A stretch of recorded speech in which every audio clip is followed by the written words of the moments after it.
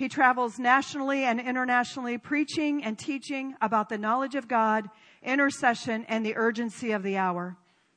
He resides in Kansas City, Missouri with his wife, Dana, and their 3 daughters, Trinity, Maya, and Hadassah. Come on, friend. We welcome you here tonight. Let's welcome Corey Russell. Thank you,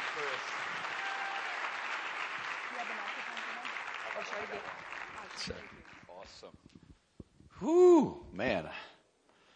Good evening. My goodness, I just love this, man. I get to come in here. Your hunger provokes me. I want you to know it. I come in and just to see you guys taking these 3 weeks at the beginning of your year, just to set it upon the Lord is absolutely beautiful, and it moves Him. And I just honor to be in your midst and to see your hunger and just to share these few days with you. I have my middle daughter, Maya, with me. Go ahead and wave, Maya. There she is. And her friend, Shiloh.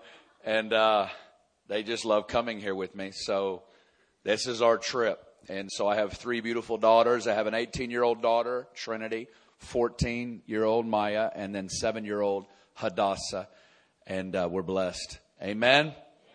Turn to Isaiah 66. Isaiah 66. I do want to encourage you. Chris spoke about glory within. I also have a book that's about a month old that's out there. I've only got about 20 of those as well. And it's called Inheritance. And it's called Clinging to God's Promises in the Midst of Tragedy. And the last 5 years have been intense years for us. And God has used 5 specific Psalms to carry my heart through the last 5 years. And they contain revelation of God. You know, David said in Psalm 119, I would have suffered in my affliction unless your law had been my delight. And I can honestly say that God's word has been my delight, been our delight, and it's navigated our hearts through affliction. And so this will bless you. I have a prayer CD out there that teaches you how to get above the storm. I feel like it's taken me 20 years to lock in on why I'm on this earth. I got saved 20 years ago, but I'm taking the next 40 years to training the body of Christ and learning how to ascend, to lock eyes with Him who's on the throne, and to learn how to pray. And I care a lot about that. All right, Lord, we love you. We thank you. I thank you for the worship. I thank you for your presence. And God, we just ask you to meet us this weekend. I thank you that you fill the hungry soul. You fill the hungry heart with goodness and with your glory and your presence. Father, I thank you for Good News Church. I thank you for the leadership. I thank you for the team. I thank you for the vision. I thank you for where this place is going and the impact that is set apart in the coming days, God. I thank you for the impact they've had. And I just pray, God, that you would use this conference just to release an explosion all through this city. And that you, God, would just begin to touch our homes and touch our neighborhoods and touch our workplaces and touch our schools with your glory. And that every person we would come into contact with would be impacted by the things you do in us and through us this weekend, God. We bless you, Holy Spirit. We honor you. We love you. And we ask you to touch us in the name of Jesus. We pray that God touch us, change us in the name of Jesus. Amen. Amen, amen. All right, Isaiah 66.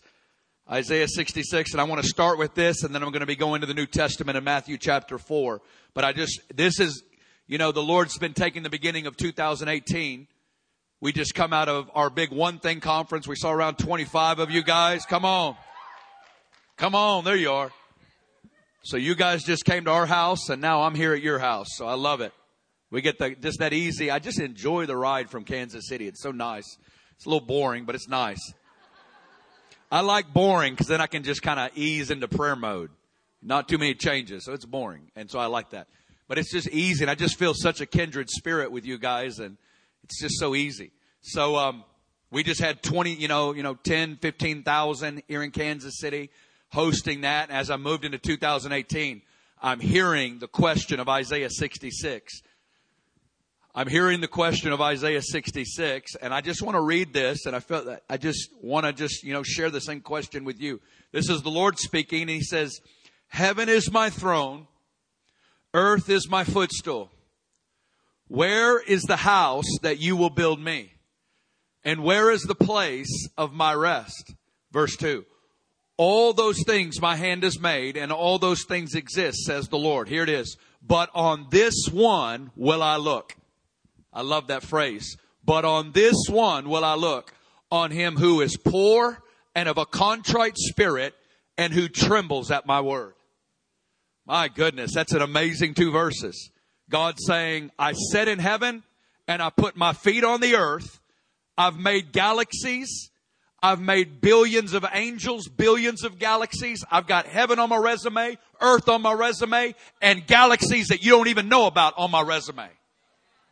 I've got 10 million angels surrounding me, crying out day and night, holy, holy, holy. I'm surrounded by elders, angels, and a whole bunch of other people that you don't even know about. And then God poses the question to you. He comes off his glorious throne and he looks you right in your eyes. He looks me right in his eyes, right in my eyes. And he says, but where is the house that you will build me? Where is the place of my rest?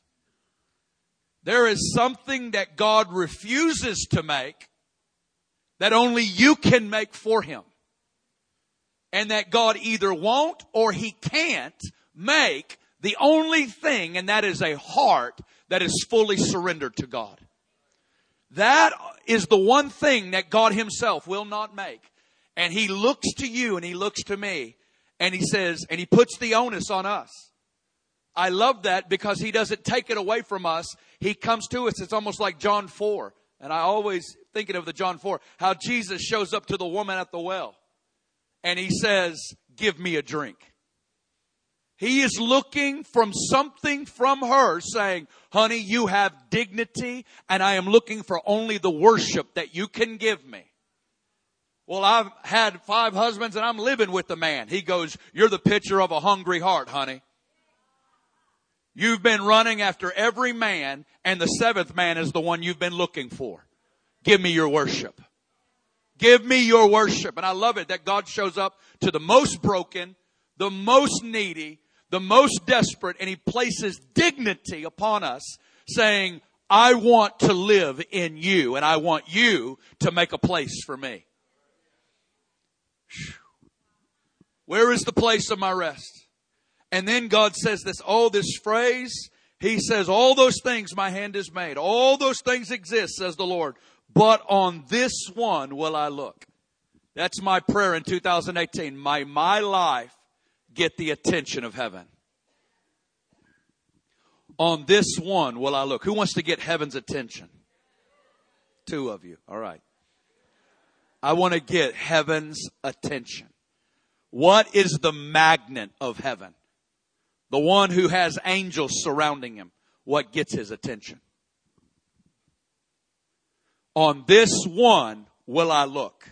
And God gives 3 characteristics of the heart that gets his attention, of the life that gets his attention. Number 1, him who is poor. A man, a woman, a young person who is completely bankrupt in their spirit. Who is this? They have been delivered from themselves and saying, God, outside of you, I have nothing. Number 1, he who is of a poor spirit. Number 2, he who is of a contrite spirit. That word contrite means lame. It means like this. It literally means a broken, contrite spirit, which means God is looking for the leaning person. He's looking for the leaning spirit. I always think of Jacob after he came out of that night's wrestle with the angel of the Lord in Genesis 32. And he sees Jacob. And do you know the rest of his life, Jacob walked like this? Do you know that? And that walk for the rest of his life spoke to a night encounter that he had with the angel of the Lord. His whole life bore, I got the name change and I got forever changed in the midnight wrestle. And God will take you through midnight wrestling seasons that produces a leaning in you and delivers you from independence, self-sufficiency, and doing Christianity in your own strength and ability. Those are painful lessons, but they're lessons that we'll be forever grateful on. And God says because it's the contrite spirit that moves him.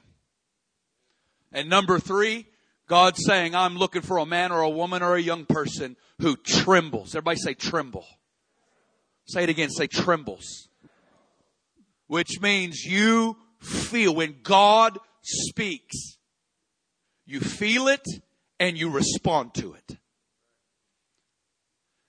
In the Christian life, the enemy wants you to get jaded, wants you to get hard and stagnant. And God's saying, I want to tell you, I want you to get a vision. I want to be a person that responds when you speak. I want to feel it, and I want to make necessary changes to do what you're saying. Go ahead and turn with me to Matthew chapter 4. Because this is what I feel like God's resurfacing a message I was preaching in 2010. And He's been resurfacing it in me again. And He's saying, Corey, I want to build a wineskin for revival. We talk about building a hosting place for the presence of the Lord. What is it that hosts the presence of the Lord? How do we cater to His presence and build lives individually, in our families, in our churches, in our lives? What is the life that hosts the presence of the Lord? And I just want to look right here, Matthew 4 into Matthew 5, and I'm going to lock in on one of the Beatitudes tonight. So I'm just kind of setting it up. I'm going to lock in on spiritual hunger here in a little bit. But I just want to see the context. When Jesus pretty much comes out of the baptismal waters, He goes into the wilderness for 40 days. Luke says that He went in filled with the Spirit. And the Bible says that He returned in the power of the Spirit. And if you read the beginning of the Gospels, Jesus hits Galilee like a storm. He hits it like a storm, and you're about to read the fruit of Jesus' storm, His power, His breakout of power in the region of Galilee. Verse 23. It says, Jesus went about all of Galilee. This is chapter 4. And He was doing this. He was teaching in their synagogues, preaching the gospel of the kingdom, healing all kinds of sickness, all kinds of disease among the people. Verse 24. Then His fame, everybody say His fame, which means Jesus was famous, went throughout all of Syria, and they brought to Him all sick people who were afflicted with various diseases and torments, those who were demon-possessed, epileptics, paralytics, and He healed them. Verse 25. Great multitudes followed Him from Galilee, Decapolis, Jerusalem, Judea, and beyond the Jordan. Now go to Matthew chapter 5, verse 1, very next verse. So I want you to see this and just keep it right there. He blows up into Galilee. He's preaching, teaching, healing, deliverance, bang, bang, bang, bang, bang. And for every one person that He's touching, they're grabbing 5 other people, 10 other people that they know that need the same touch from heaven. And the ones are turning to tens, turning to hundreds, turning to thousands. And you have a snowball effect as Jesus is like a storm hitting Galilee. Guys, I believe with all my heart, He's going to release that same kind of apostolic power again on men and women that takes over regions like this. When we talk about revival, when you say, God, let it rain, that's what we're talking about. We're not just talking about you laying down longer at the altar, though that will happen. But I'm talking about regions coming underneath the manifest presence of God, to where there is a realm of healing, deliverance, and power of preaching, and it's like a storm. And it busts out all the systems, it blows out all the wineskins, and it's disruptive.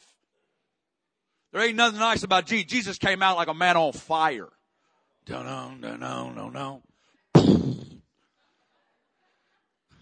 And it's like He gathers the thousands. And I love verse 1, Matthew 5 verse 1. And He's about to launch in to His first public message, the Sermon on the Mount.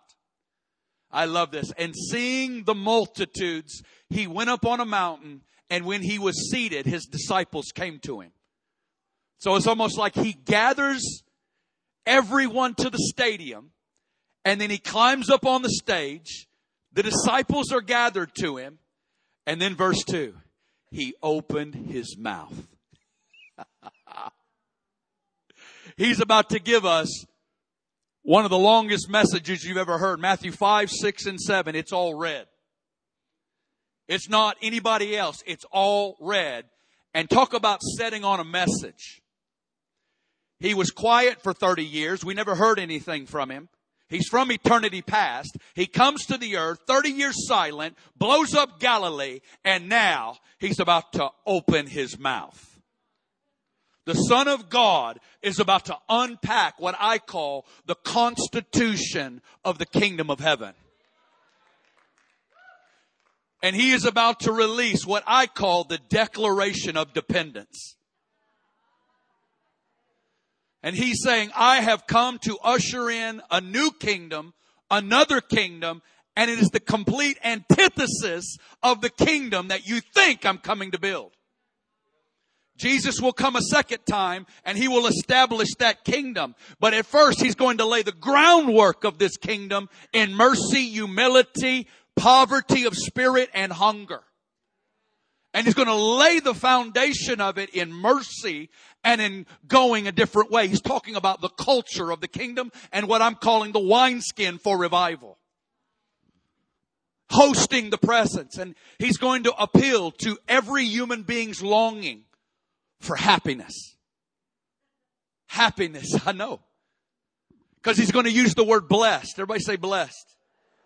That word blessed means to be happy, an enviable life. And I can see Jesus in the crowds going, who wants to be happy? We do. I mean, think about this. He's done the revival meetings just to get them to the stadium so he can preach to them. He goes, good, I got your attention. Now now that I've locked the doors, I got you. And he's going to open his mouth and he's going to use the word blessed. And who wants to be happy? We do.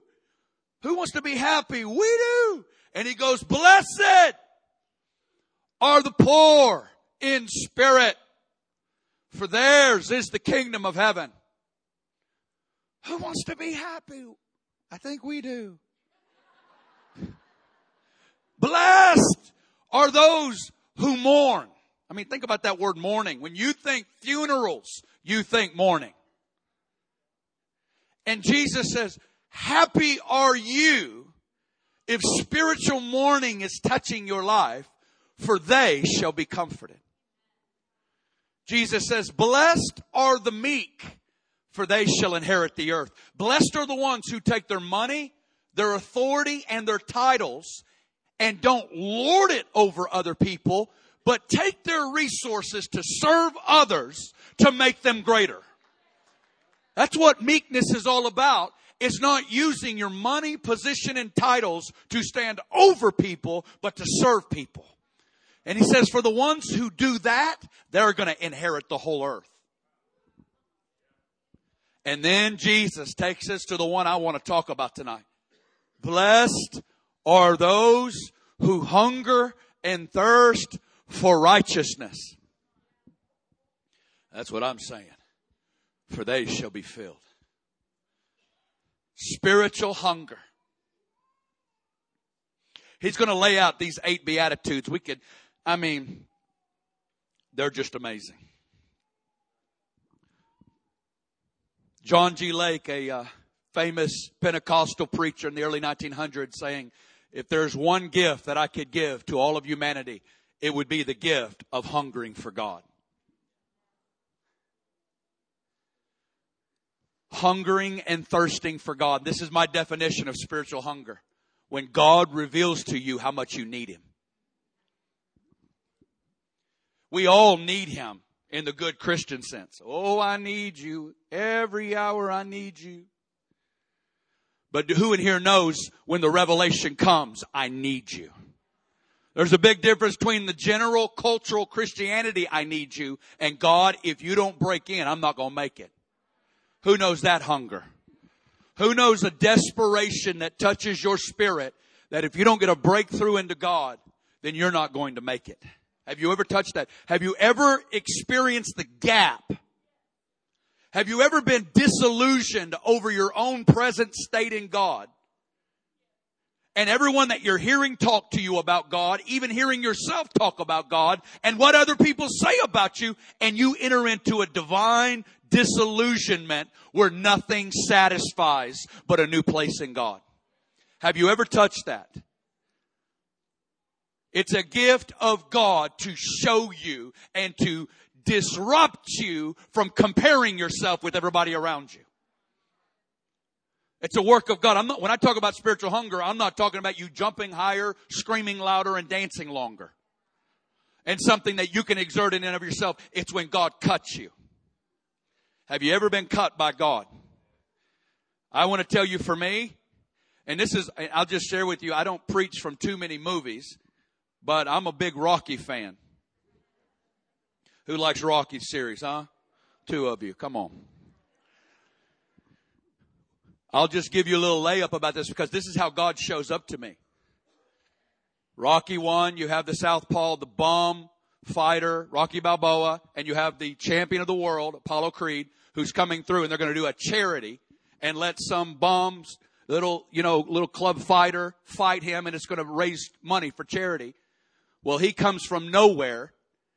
Rocky Balboa comes from nowhere, and he ends up fighting Apollo, and he takes him, and they have a draw in Rocky 1, which then brings us into Rocky 2, and it's the famous count at the last second, and Rocky beats him as he climbs up the thing, and he beats him.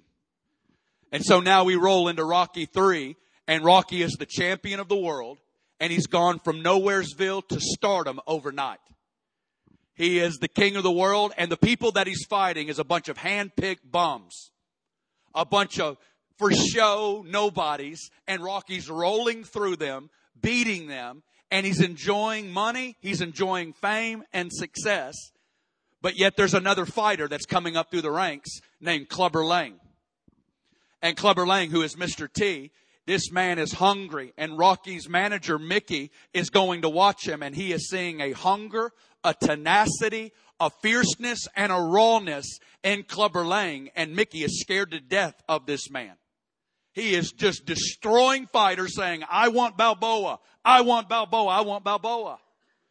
Well, the great climax and one of the big moments in Rocky 3 was the unveiling of the statue to Rocky. I was recently in Philadelphia, and I said, first thing on my bucket list, I'm going to the Rocky statue.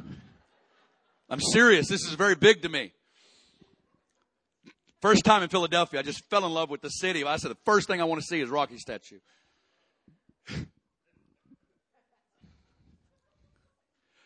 And so they're unveiling. It's at the top of the stairs where he goes up and he does his thing.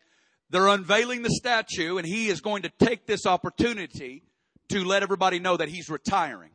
He's made his money. He's reached his heights. He doesn't even know about Clubber Lang.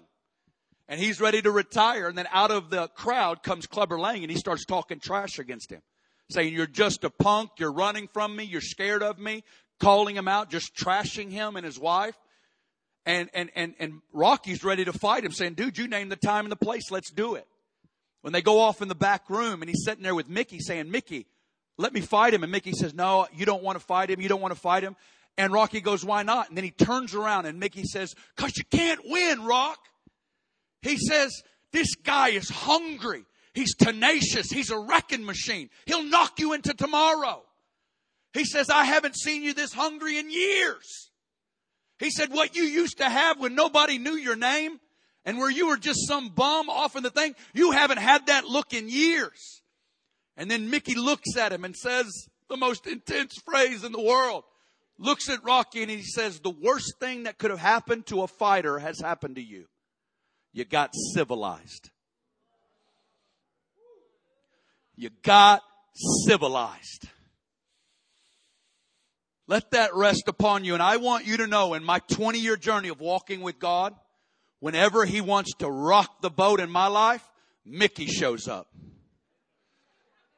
And said, Corey, you're believing too much of the hype. You're comparing yourself with that guy or that girl. You're comparing yourself over what you were living in 5 years ago, and it's not real today. You haven't cried in the Bible in a long time. You haven't wept over souls in a long time.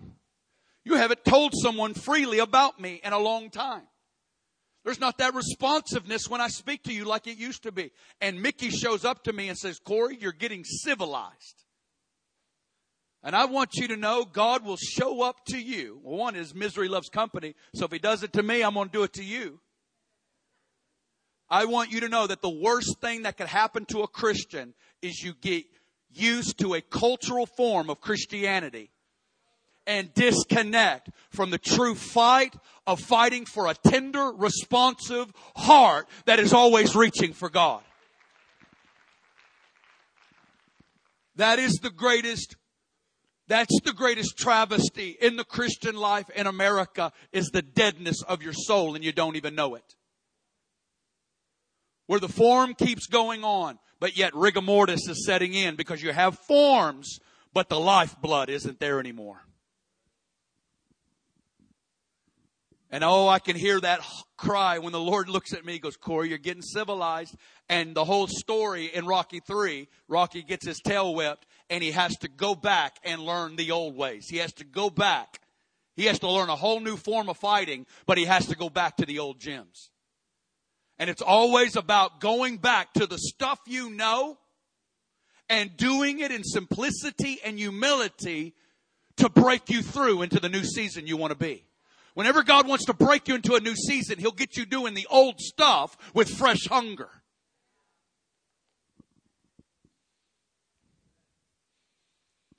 Blessed are those who hunger and thirst for righteousness, they shall be filled. It's the greatest gift that could ever be given to the human spirit, is hungering for God. When God begins to wreck you and begins to produce a cry within you. I love Psalm 130. Out of the depths I have cried to you, O God. When we cry from that place of deliverance and cry, I love it. You know, one of my favorite stories, well, I'm going to share a few stories tonight out of the Gospels. And I have one agenda tonight, and that's to cut you. I just want to cut you. I want to cut you, and I want us never to become civilized in our Christian walk. That we would stay poor in spirit. That we would stay leaning on God. And that we would have a responsive heart as we move into 2018. Amen? Oh, when God reveals to us how much we need Him. Thank you, Holy Spirit. One of my favorite stories, he talks about this, John G. Lake. He wrote a series, a message on hungering for God.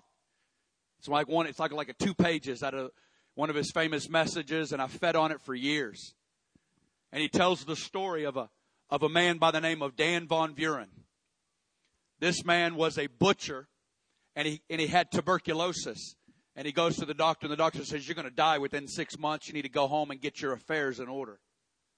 Well, John G. Lake was from Chicago, moved to South Africa, revivals breaking out. All the stuff of Matthew 4 is happening in South Africa, and Dan Von Buren just got the report. He's got to go home and tell his wife. They've got 10 kids. They have no money, and he's about to die. He goes and he gets underneath an African thorn bush, and he begins to pray to God, saying, God, I've been hearing about what you've been doing for this man, how you healed that drunkard, you saved that person, you delivered that person, you healed that marriage. God, if you can do it for them, I know you can do it for me. And Dan is later on telling John the story, and he says, John, at that moment, a new prayer was birthed in my spirit. And at that very moment, a wind came blowing through the trees, and blew through the tree, went right into his lungs, and rushed right out of his body. And he knew immediately he was healed of his tuberculosis. He was filled with God. He went home. He had been praying for years for his wife to get saved. She didn't know the Lord. He walked in and he looked at her. And as soon as he looked at her, she fell to her knees, and she knew he got healed, and she was full of God, and he was full of God. And she says, pray for me, Dan. I've got to get right with God right now. They lead the kids to the Lord, and then he begins to go to different members of parliament, of the government, and this was his ministry, looking at people. What if that became your ministry, is looking at people? And as soon as you look at them, they come underneath the spirit of conviction. You smile at the cashier at the grocery store, and they're either filled with holy gladness or holy conviction. You know, that's what they say about Smith Wigglesworth. He would be on trains. A guy would just look at him and say, "Sir, I don't know what it is about you, but you convict me." Dan came home and he began to go to different members of Parliament, and the guys would come back and tell John, saying, "I've known Dan forever." As soon as he walked into my office, I started trembling in my chair, and all I could say is, he looked like God. He sounded like God. I could see God in his eyes. You know what I love about that story? It comes from a butcher. It's not some apostle or preacher on a stage. It's not some worship leader. This is what I love about God. He don't care who your mama or your daddy is. He doesn't care if your dad was a pastor or a drug dealer. He doesn't care. There's an irreversible law in the kingdom, and it's called spiritual hunger. And you are beginning to experience the blessed life when spiritual hunger touches your life. When divine disillusionment touches you, and you begin to say, "God, I've got to get a breakthrough into a new place in you. I can't live on last year's intimacy. I can't live on last year's authority. God, I can't live on last year's vows of holiness. I need a new holiness that isn't even looking to find images. But I want to be far away from everything to guard the holy flame." Do you know what I'm talking about? I want to look at a few stories in the Gospels because I want to make it clear to you that in the Gospels we see one thing really true. Hungry people get things from God that everybody else doesn't. Hungry people receive things from God. Now, the stories I'm about to read to you are intense. They come from people who have been battling with things for decades. Ultimate crises. And they produce something in the human spirit. They produced a desperation and a humiliation in the human spirit that refused to be denied. And I believe that God wants to touch us. God forbid anything bad happening, but that God, because the point is we don't need anything. God, we need God to show us how much we need Him. The point is, do you want Him to show you? It's really good. Matthew 15. Let's go ahead and look at this. Hallelujah. These are intense stories. This one's the most intense. So we'll start most intense and work our way down. I mean, really, they're not. They're all like level 20s. But this one just breaks me, and I rarely get through it without crying. I don't feel very cry right now, but we'll see. All right, Matthew 15. Jesus is in the region, and many times Jesus will use Gentiles that will provoke a level of hunger and faith in Him to actually be seen, to provoke Jews to jealousy. God always goes outside the camp to provoke those in the camp for what they have in the midst of the camp. And so He will always use them. And what you see in the Gospels is hungry people. That's why the Samaritan woman, that's why He chose a woman of ill repute in a Samaritan city to become His main evangelist to the city. Was the hungriest person in the city who happened to be a woman that had 5 husbands and was living with a man. Look at verse 21. Then Jesus went out from there and departed to the region of Tyre and Sidon. And behold, a woman of Canaan came from that region, and she cried out to Him, saying, "Have mercy on me, O Lord, Son of David. My daughter is severely demon-possessed." You're about to see 3 denials. First one, He answered her not a word.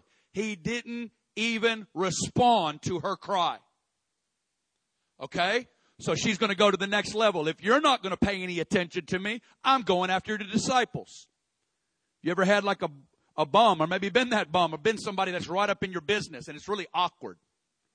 You ever had a bum like this close from you saying, "I need it, I need it"? She comes to the disciples and she says, "I need a deliverance. If He's not going to give it to me, one of you guys give it to me." Well, they're over there quaking in their boots. And they look at Jesus and they say, "Jesus, tell her to get away from us. This is awkward." Now Jesus is not even going to look at her, but He's going to speak to the disciples and in essence say, "I don't go to her folk. I'm not sent to that side of the railroad tracks. I'm only sent to the lost sheep of Israel, and she's not on the right side of the tracks." Okay, let's go to the next stage. She then falls at His feet. And I love this phrase. And then he came and he said, send her away. She cries after. Look at verse 24. But he answered and says, I was not sent except to the lost sheep of Israel. Verse 25, here it is. Then she came and she worshiped him. Everybody say worshiped him. My goodness. And here is what I would call the greatest prayer in the Bible. Lord, help me. Have you ever had those three words come out of you at such a deep place? I need you. Help me. She cried and she says she worshiped him. I don't know if she fell down. She's weeping. She does this. I don't know what worship. She's falling at his feet. There's a humbling of herself.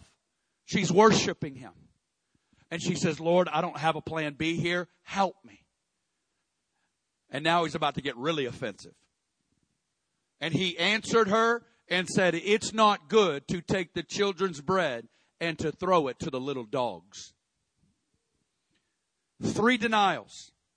He didn't answer her. I'm not sent to your people. And oh, by the way, you're a dog. Now think of any American that Jesus did this to. Any American. We would have gone after the one and he didn't respond to us. Well, screw you then. I don't need you. I'll go take a loan out of the bank and get my own deliverance from this.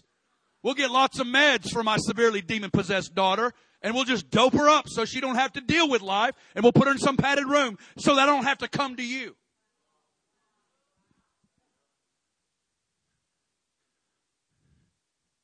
He didn't answer her. Says, I don't go to your people, and you're a dog.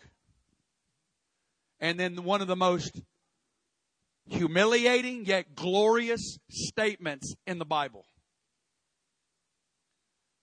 She agrees with his offensive statement. She goes, I am a dog. And I'll take any crumbs that fall from your table.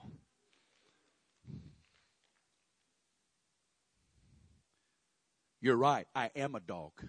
And I'm setting my tongue hung open, waiting for one piece of that healing bread that's saved for the children of Israel to fall off that table and to fall into my tongue and to heal my daughter and heal my family. I'll take anything that you have.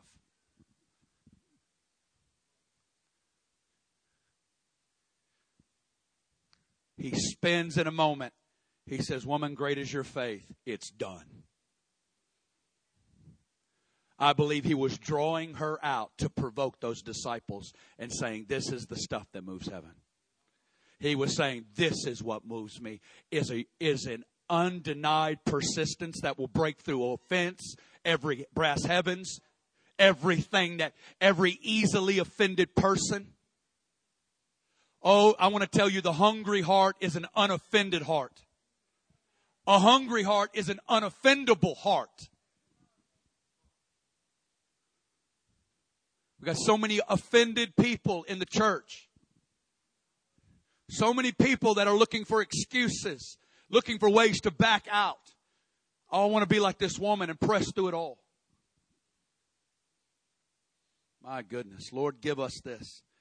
Touch us with this, and may the most offensive seasons where the enemy is raging the most, may we take offensive statements and turn them into intercession. Amen. Turn with me to Mark chapter 10. Thank you, Holy Spirit. Thank you, Holy Spirit. He's always saying, to you who thirst, come to the waters. He doesn't say to the ones who just got full. He says, to you who thirst. So here's our prayer. Make me thirsty. Make me thirsty. Make me thirsty, God. Make me thirsty that bleeds into Monday and Tuesday and Wednesday. I'm grateful for prayer conferences, but would prayer conference throw salt and throw logs on a fire that's going to be burning for the next decade and the next 360 days? Mark 10:46. Now they came to Jericho. What's the next verse say? As he went out of Jericho. You know what that tells us? Nothing happened in Jericho. I know, I'm a deep Bible teacher, man. How can Jesus walk from the beginning of the bottom of Omaha all the way through? This is Yahweh in the flesh, walking through a city. Nothing happens until he's on the outskirts of the city. And we have a divine window. Two worlds collide. The Son of God and a blind beggar who had been waiting for this divine window to cross at one strategic moment in history. As he went out of Jericho with his disciples and a great multitude, blind Bartimaeus, the son of Timaeus, sat by the road begging. Verse 47. And when he heard that it was Jesus of Nazareth, he began to cry out and say, Jesus, Son of David, have mercy on me. You see, that's the similar phrase from the Canaanite woman as well as Bartimaeus. Son of David, you are the promised one who would come through David's line, who would deliver Israel from all of her enemies, and who would rule over this nation. You are the Son of David. Have mercy on me. Then many warned him to be quiet, but he cried out all the more, Son of David, have mercy on me. Keep that up there. Verse 48. Jesus is walking through. He hears it's Jesus. He starts crying out like a maniac. Jesus, Jesus, Jesus. And everybody around him in the religious circles said, shut up, shut up, shut up. This is not a time to look humiliated. It's not a time to expose how slow we're really walking. This is a time to look respectable, a time to look sophisticated, that we might just get in the right room with this popular guy coming through. This is not a time to look stupid. I want to tell you, religious folk around you, there is a religious spirit. It's not about people. It's about a spirit that wants everybody to go at a 2.5 on the treadmill. And they want to say, as long as everybody stays at 2.5, we're going to be okay. You can have the language, fire, glory, but you better not rock the boat by trying to pick up your spiritual life to a 5 and get it into a jog. And if you do, we'll tell you to shut up. And quit being so intense. Calm down. Be practical. Be wise. Be balanced. What did Bartimaeus do? He cried out all the more. He says, you guys can play religious games. You can run at a 2.5 on your treadmill. But I've got one window to get the Son of God's attention. And if I don't, I will remain in my state until I die. He cried out all the more. And then one of my favorite verses in the Bible. So Jesus stood still. This blind beggar just arrested the Son of God. And he's now standing still. And he commanded him to be called. Then they called the blind man. Look at him. The ones that were telling him to shut up are now saying to him, be of good cheer, rise, he's calling you. This is just like it, because the group that tells you that you're being imbalanced in one season, when you get that breakthrough and you get doors open into a new season, they're going to want to check onto your train and hook up with you and move into the next season. And I want to tell you, bring them on. They're going to be looking to get into the green room and be in the VIP room or be a part, saying, yeah, I believed in him that whole way. I was with him. Rise, be of good cheer. He's calling you. And throwing aside his garment, he rose and came to Jesus. I love that. Verse 51, I love this. Jesus didn't ask his name. Hey, tell me your story. Let's have coffee. Jesus answered and said to him, what do you want me to do for you? I don't need to know your story. All I need to know about you is what came out of you when I heard that cry. That cry was birthed from such a deep place. You have now got a blank check over your life. What do you want for me to do for you? See, you see it wasn't even about the request. It was about getting his attention. And there was a desperation that got his attention, which then began to talk about blank check, what you want. And he says, Rabboni, teacher. Here it is. I love this. Oh, if the church could get this, that I may receive my sight. What if the Laodicean church in America got a desperation, and it's called the revelation of our current blindness. Jesus did not rebuke Laodicea for being blind. He rebuked them because they didn't know they were blind. He says, I just want you in touch with reality, because when reality touches you, a cry begins to release transactions in heaven. And when you cry out, God, I want to see. I'm great for the little bit I see, but God, I got to see more. I want to see you more. I want to see who you are in me more. I want to see people around me in a different way. I want new eye salve. What if the church with their blank check said, I want the spirit of revelation on my life? Now his was a physical blindness. But beloved, the same reality is happening in the church right now. Oh, that I may see. Oh, that I may see. Boom, you got it. I love it. Last one. Hey, if nobody else gets blessed by this, I do. Turn to Luke 8. Hallelujah. We know all these stories, but that's sometimes the problem.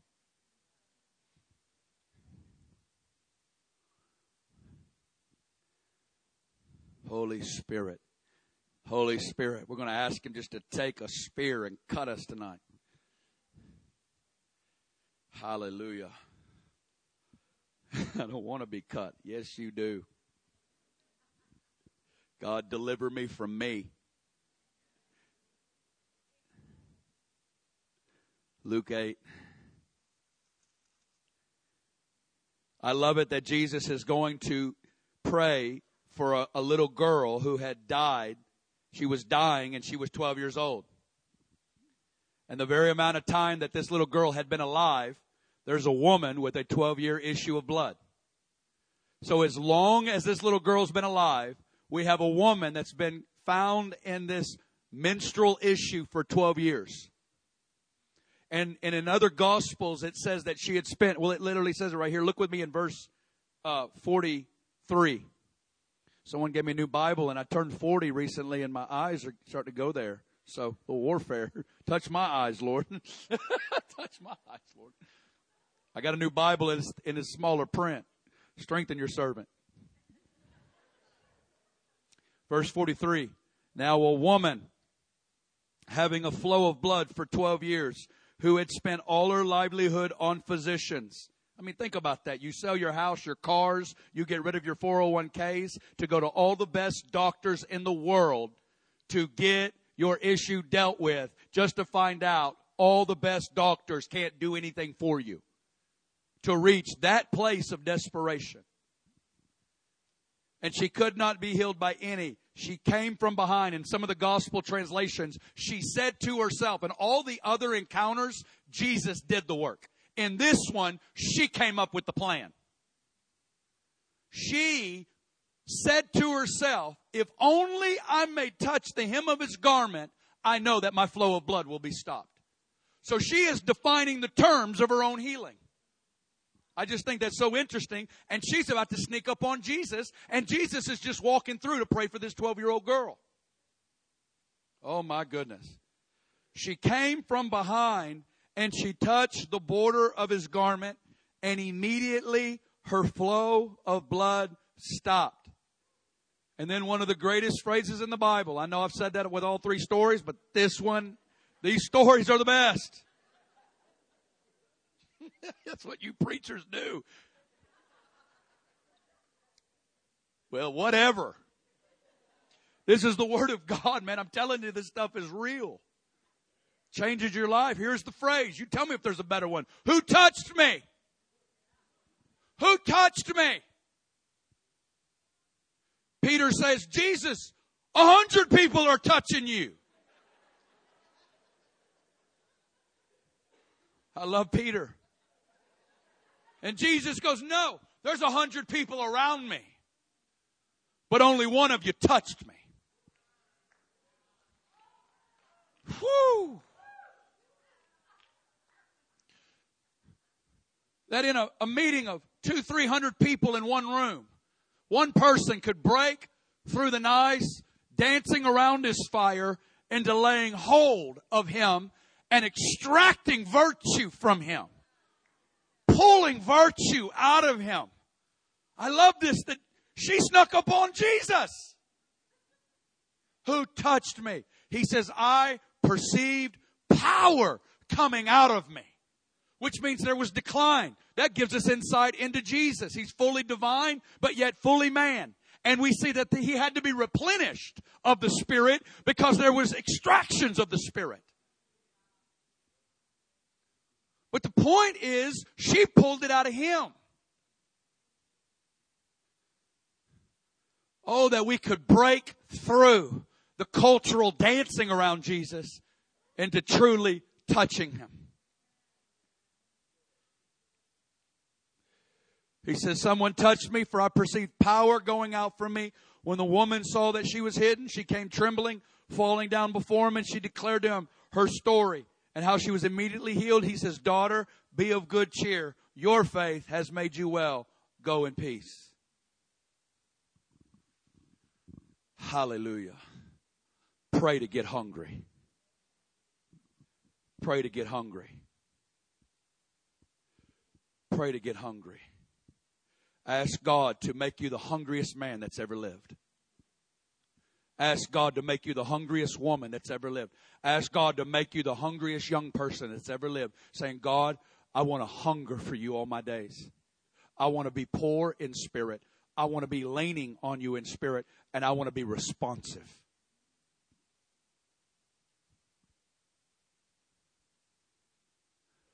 It's those, John 7:37, Jesus stood up on the last day of the great feast, and he says, to him who thirsts. We always just run to the come to the waters, and I'll give him, and out of your belly will flow rivers of living water.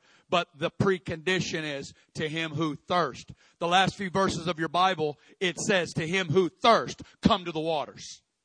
That's how your Bible ends. To him who thirsts, come to the waters. Isaiah 55. Maybe you could put up Isaiah 55 verse 1. It says, ho, I love that. Ho, come. How does he say it? Isaiah 55:1. I want to do it right. I wasn't planning. I didn't give the guy enough headway for that one. Oh, boom. A prophetic screens guy. Everybody say, ho. I think Isaiah just manifested there or something.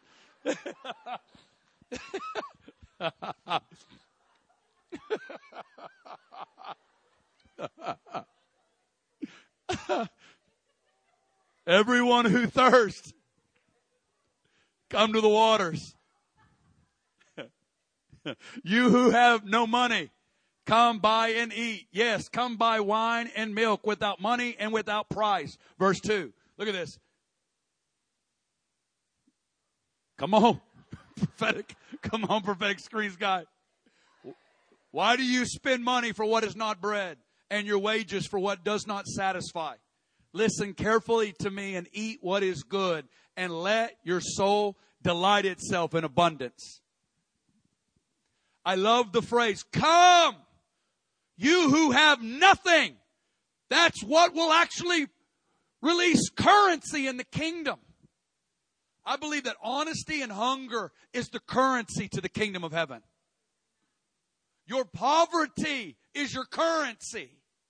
Most people are ashamed of reaching a place of barrenness. We shield our whole lives. I mean, if think about, we can just say it so easy. We know the Sermon on the Mount and the Beatitudes. But think about if somebody came to you, because the whole Christian, and I understand it, the American ideal is shielding yourself and comforting yourself so you never have to experience mourning. We're afraid of death. We shield ourselves from death. We run from death. And we'll do anything to live a little longer, but we're all going to die. And Jesus says, blessed are you if you mourn. Mourn now. Mourn over what? Mourn over current state of your soul. Mourn. He says you will be comforted from heaven. Hallelujah. I believe He wants to touch us tonight. I believe He wants to fill hungry souls. Everybody say righteousness. When it talks about being filled with righteousness, what's that mean? It means heaven's rightness manifested into every area of your life. I call it the divine plumb line from heaven manifested in your soul, your thoughts, your emotions, your desires, your body, your marriage, your family, your finances, your life. Divine righteousness. The plumb line from heaven. And he says, to him who hungers and thirsts for the breakthrough, you will be filled. Amen? Amen. Let's stand.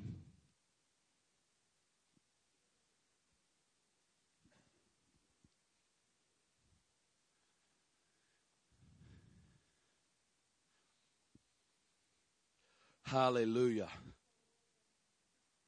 I'm the first person to this altar. I love to preach messages that has me at the first of it. I'm the first person at every altar call. I want to tell you, it takes energy to hunger. It takes priority to hunger. I've been traveling too much in January. I haven't been fasting like I have been accustomed to over the last 17 years. I know what happens when I start preaching more from this Bible than weeping when I read it. Corey's in trouble. Preachers are as guilty and as prone to it as anybody. Oh, that God would produce a leaning, a responsive, and a hungry spirit in me. It takes priority. You won't bump into the deeper things of God on accident. They will be intentionally sought for. They will be prioritized. Hallelujah. Fire of the Lord's here. Just open up your hands. Thank you, Holy Spirit. God, I ask you to give to every heart in this room the gift of hungering for God. Give us the blessing of spiritual hunger. When I was a little kid, we think of hunger as something nice. When I think of hunger, when I was a kid, I remember the Ethiopian crisis, the food crisis. And I remember as a kid watching UN helicopters with big bags of food landing over Ethiopia and dropping loads of food. And I watched men, women, children as the basic desire and need for survival took over. And it was everybody out for themselves. And that always stuck in my head of what hunger looks like. I will not be denied for the basic need of survival. I ask you to slay us with thirst, God. I ask you to wound us with hunger. One of our singers, Misty Edwards, says, "Blessed am I to live a hungry life. Blessed am I to thirst." There even may be seasons where there's disillusionment with yourself and with what you say and what's around you. And that's part of the process of God, is robbing your piggy bank so that He can put you into an Alaskan pipeline. But He's got to first expose you. Increase your fire, Holy Spirit. It's going to awaken hunger, release. Oh. Fill her, God.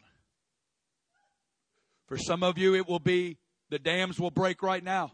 Others of you will go home with a gnawing pain. A new question saying, God, do I hunger for you? Some of you, the Lord will fill you right now. Fill us, God, right now. Fill us right now, God. Fire. Fill us right now. Fill us right now. It'll look different to everybody. I don't care. I just want you looking at Him, asking Him to give you what no amount of money can give.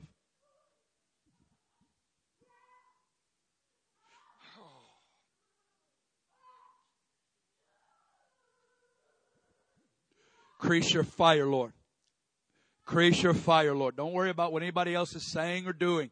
Just look at Him right now. Say, God, make me the hungriest man that's ever lived. Make me the hungriest woman that's ever lived, God. Release a revelation of my need for you. Release the fire of the Lord upon my life. Release the fear of the Lord upon my life. Break the dams inside of me, God. Break the dams of safety. Oh.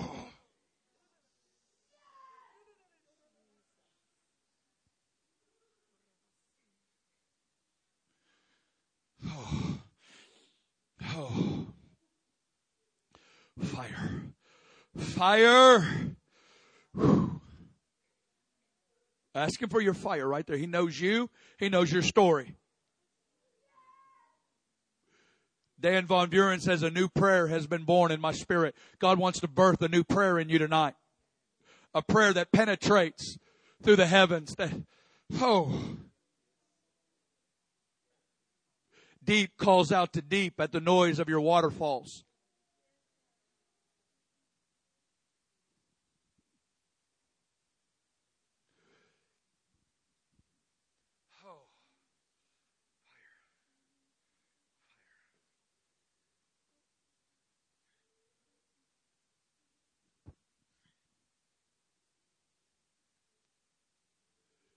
Thank you, Holy Spirit.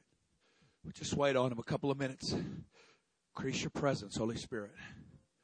Increase your presence, Holy Spirit. Thank you for these men and women of this region, God. I thank you.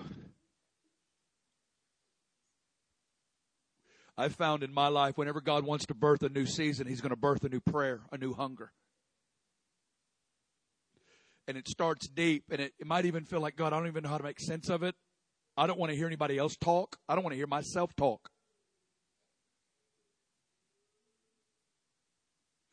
I need you.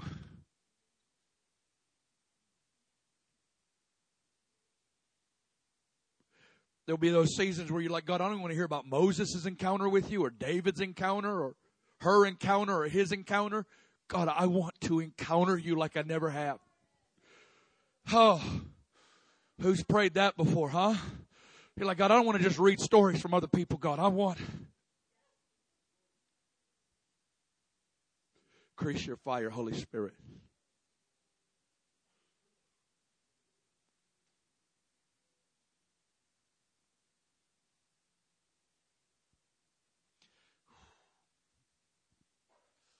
Fire, fire, fire. Fire, fire, fire.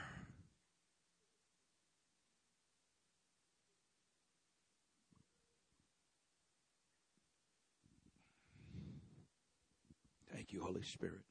If you have your prayer language, you can begin to lightly pray in the Spirit all over the room.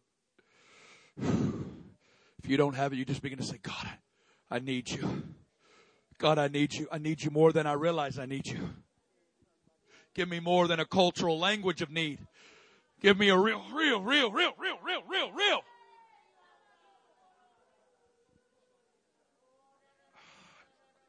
Release your power, Holy Spirit.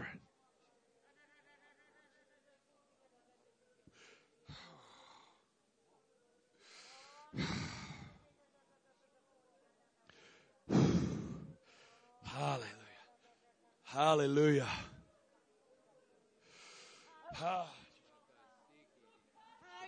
Keep it down just a touch.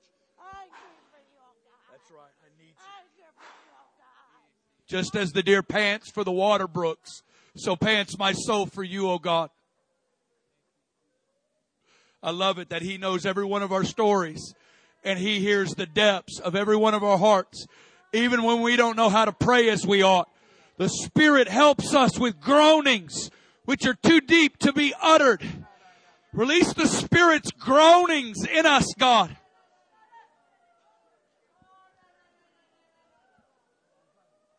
You hear the deep cries.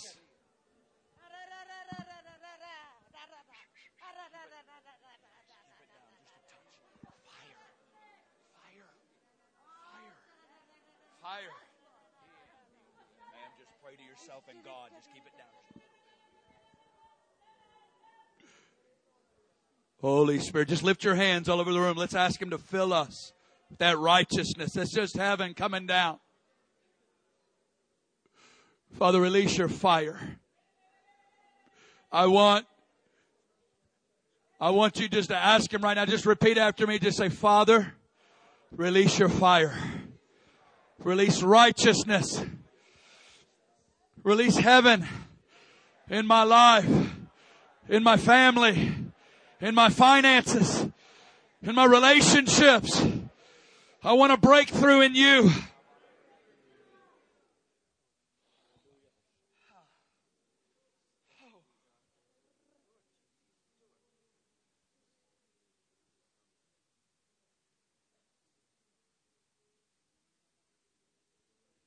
Hallelujah.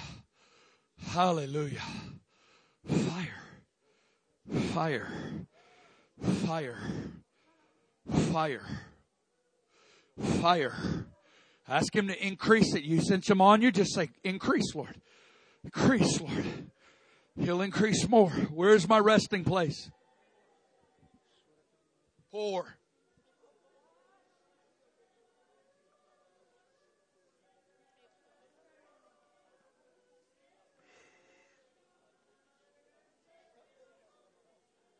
He will come as fire. The fire will burn. The fire will tenderize. The fire will consume. Don't be afraid of the fire. Jesus is the baptizer in fire. He is the one who will baptize you in the fire and the Holy Spirit. He is the baptizer.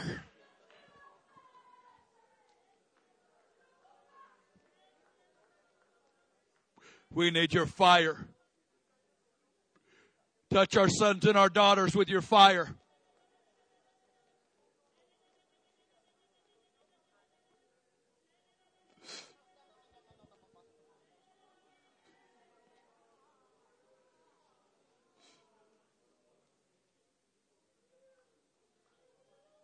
Oh.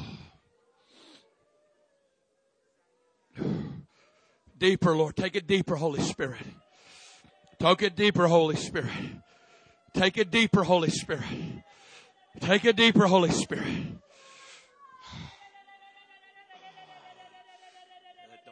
bring it down a touch. Bring it down a little bit. Oh. Bring that down a little bit. Bring that down. Oh. Oh.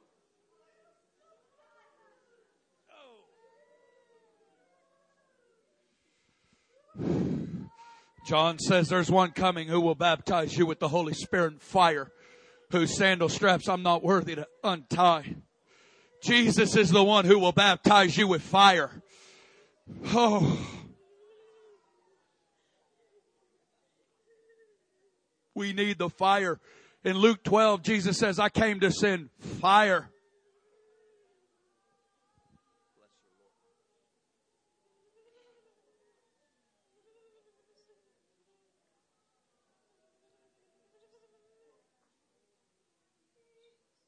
The fire's purpose is to reveal to you how much you need God.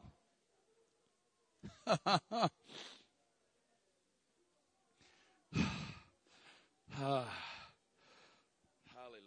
Fill her, Lord. Fill her hungry soul.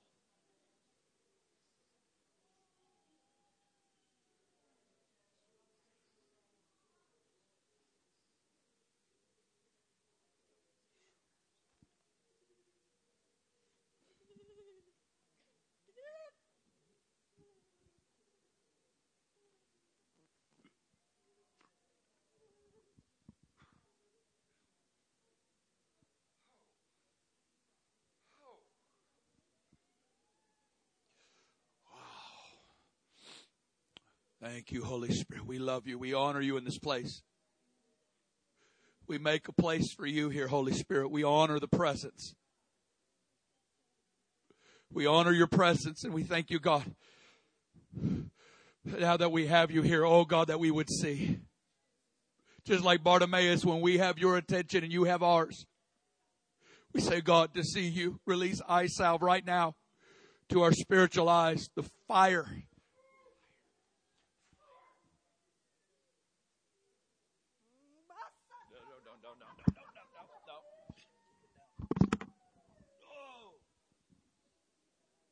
Thank you, God.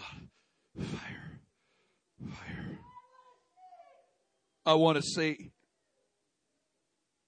Spirit of revelation, rest upon my life.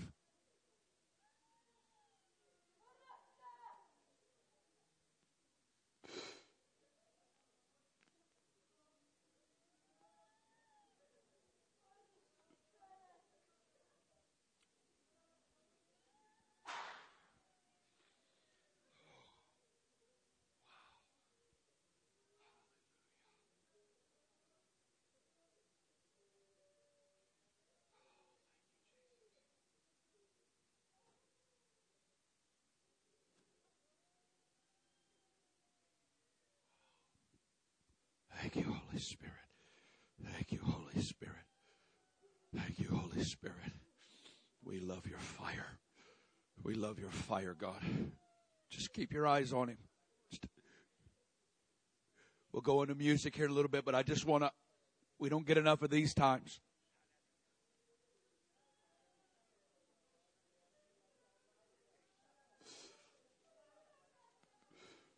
I'm going to ask if you feel that cry of praying in the Spirit coming out too loud. I want you to keep it down out of just respect for people around you. You just pray it between you and the Lord. I just want to honor his fire in here, and I want everybody to stay locked eyes on him. Oh, that we would build a holy sanctuary for him. Fire. Mark this family with your fire, God. Mark this family with your fire.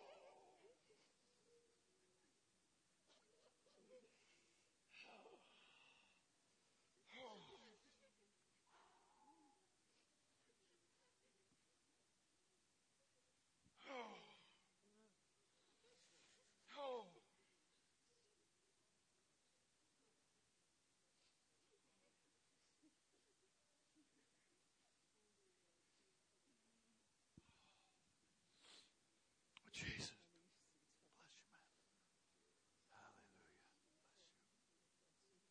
Bless you. Bless you. Increase your fire, Lord. Bless you. Bless you. Bless you. Fire. Increase your presence, Holy Spirit.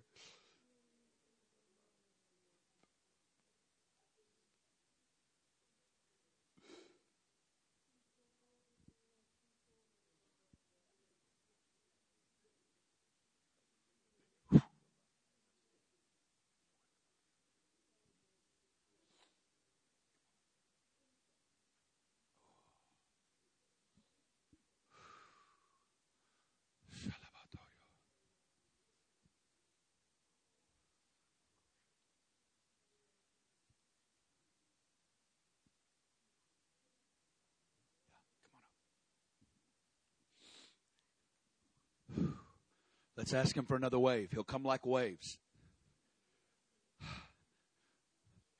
Come, God, come again. Release another wave through this room. The fire that confronts and exposes and enlarges. Some of you are going to get your capacity enlarged. Others of you have had visions in one season that died, and God's going to say, it's a new season. It's a birthing season. Oh, thank you, Holy Spirit. Thank you. I just bless good news. I thank you for, you know, Jesus in Revelation 1, his feet are like burnished bronze. So he has eyes of fire. He has hands of fire, but his feet are on fire. And I thank you for the anointing of fire upon this house. Fire in the eyes, fire in the hands, and fire on the feet.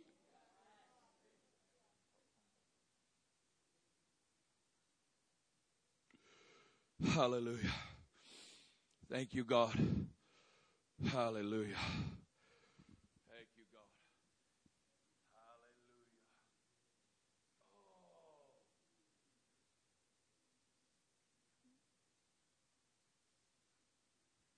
Just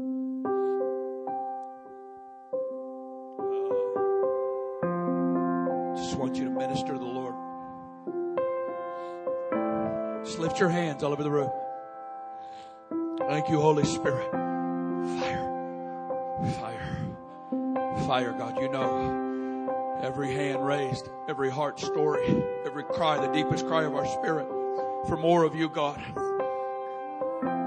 Some of us are in need of breakthrough, physical, spiritual, emotional, marriage, children. Apply your fire to it all, God. Apply your fire to it all, Jesus.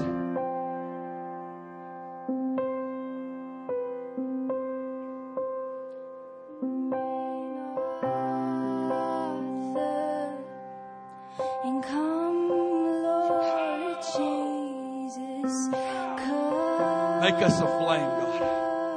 We say, come. Hallelujah. And bury Arthur, and come, Lord Jesus, come. Hear your Father, sing it out, and bury Arthur. The church on fire.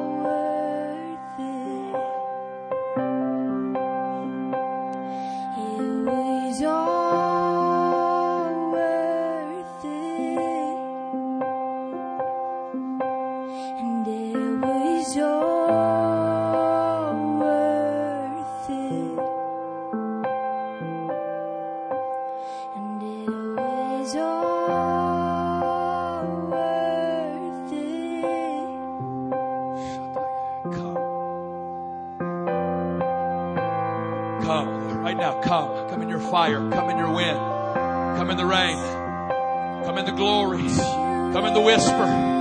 Just come. The heavens, and as we look to you, Lord, would you shine your glory? Yes. And round the heavens, and round the heavens, and round the heavens, and come down, and round the heavens, round the heavens,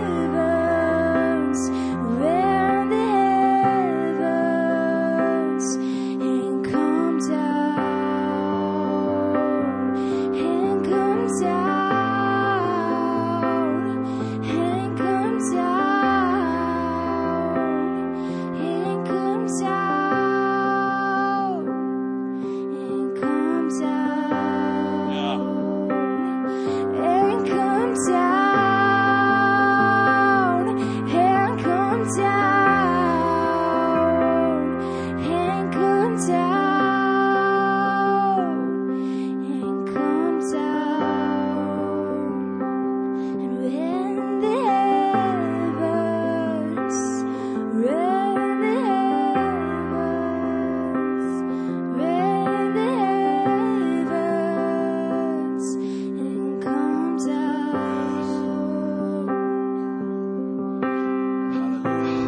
Ask Him right now for another wave through this room.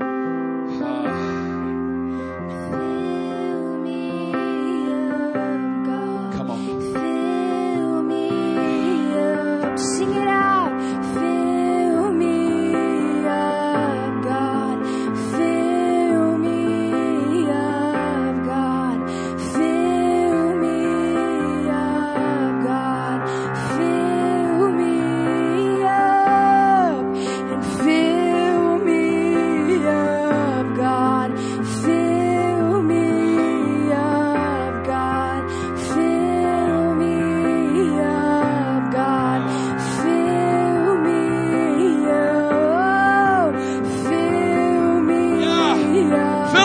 God.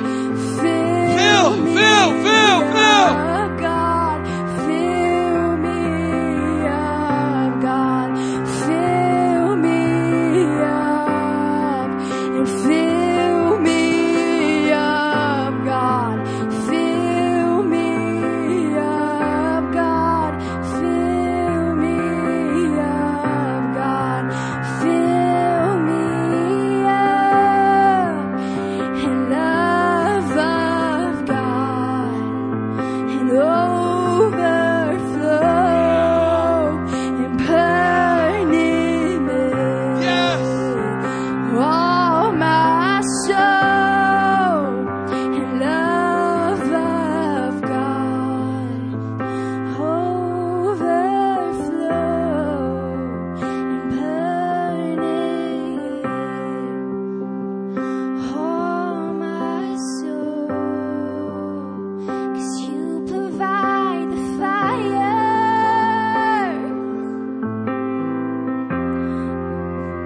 and I'll provide the sacrifice, and Jesus, and you provide the Spirit, We open up. and I will open up inside. Sing it out. Fill me up, fill me up, God. Fill me up, God. Fill me up, God. Fill me up, and fill me up, God. Fill me up, God. Fill me up, God. Fill me up, and fill me up, God. Fill me up, God. Fill me up, God. Fill me up.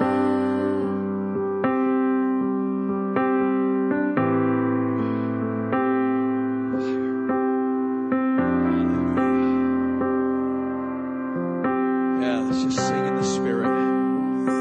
Just want you to begin to sing in the Spirit all over the room. Oh, just lift your voices. Come on, lock eyes with Him.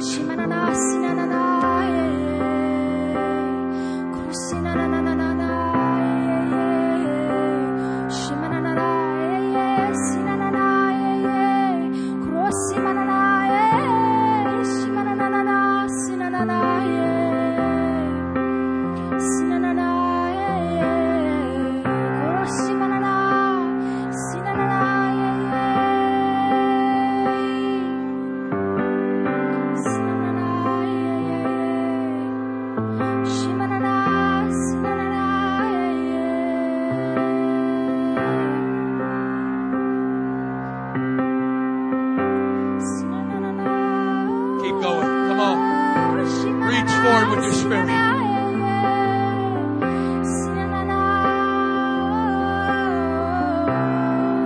Holy Spirit,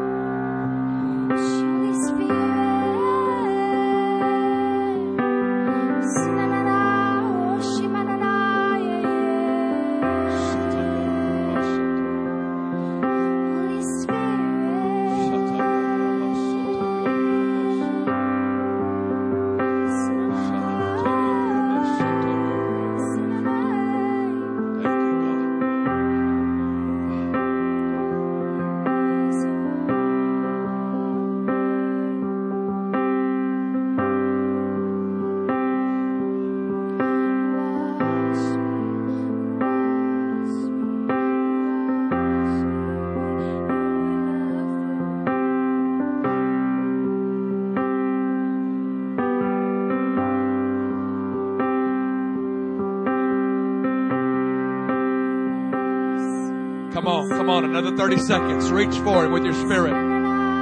Come on, stretch yourself. Holy Spirit. Breakthrough in the name of Jesus. Breakthrough in the name of Jesus. Son of David. Son of David. Son of David.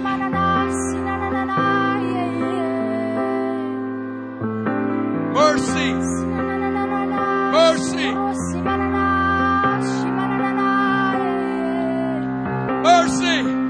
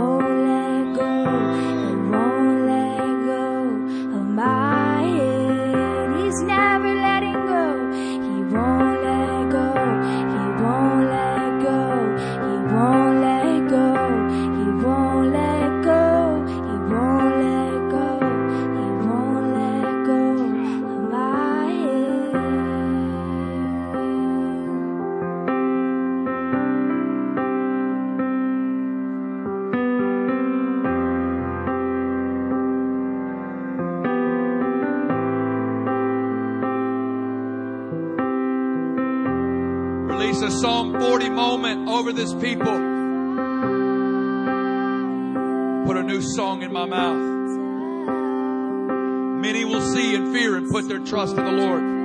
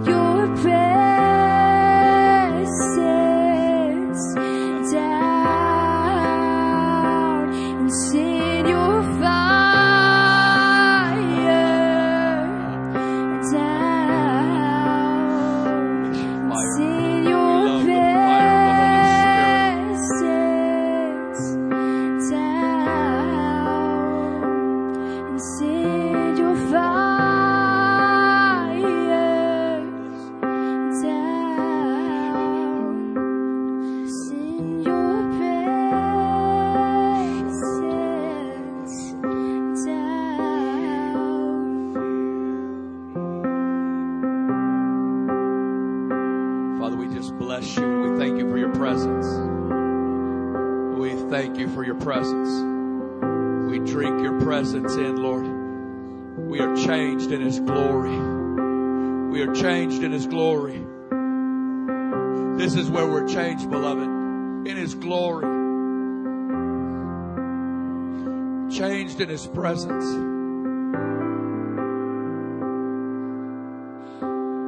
Hallelujah.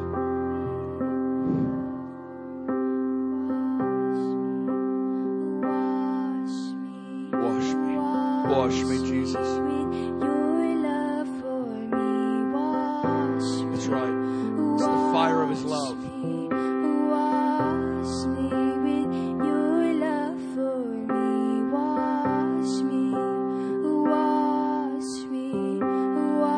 Your love, Jesus. Kindness.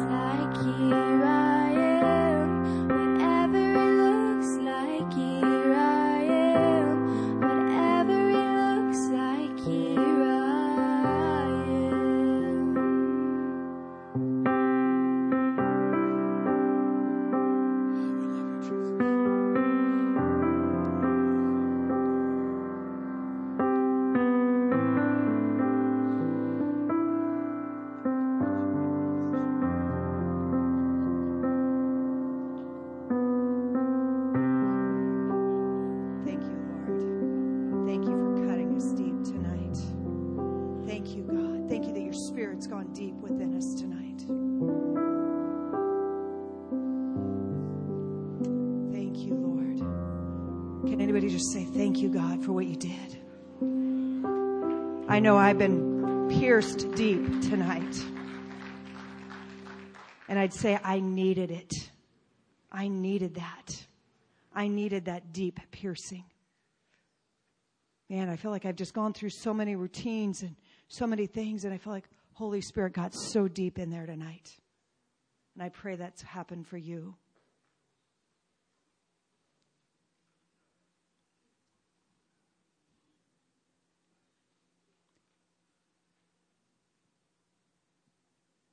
As you go home tonight, don't forget what Holy Spirit's doing in there. We don't want to go back to the same old stall and eat the same old thing and follow the same old path. He wants to do something so deep. Can that be our continual prayer? God, go deep. Cut me deep. Maybe that needs to be a weekly or daily prayer. God, cut me deep. Pierce me deep.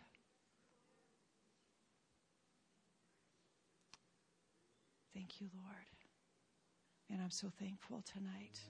I'm thankful that I'm here tonight. No real formal dismissal tonight. We're going to be back here for some more tomorrow night at 6:30. Sunday morning, 8 a.m., 9:30, and 11:15. He loves it when you linger with Him. I think Carissa mentioned earlier she could stay all night, so be blessed in the name of the Lord. But continue to linger, continue to allow him just to do something. Anything he wants to do. Anything you want to do, Lord.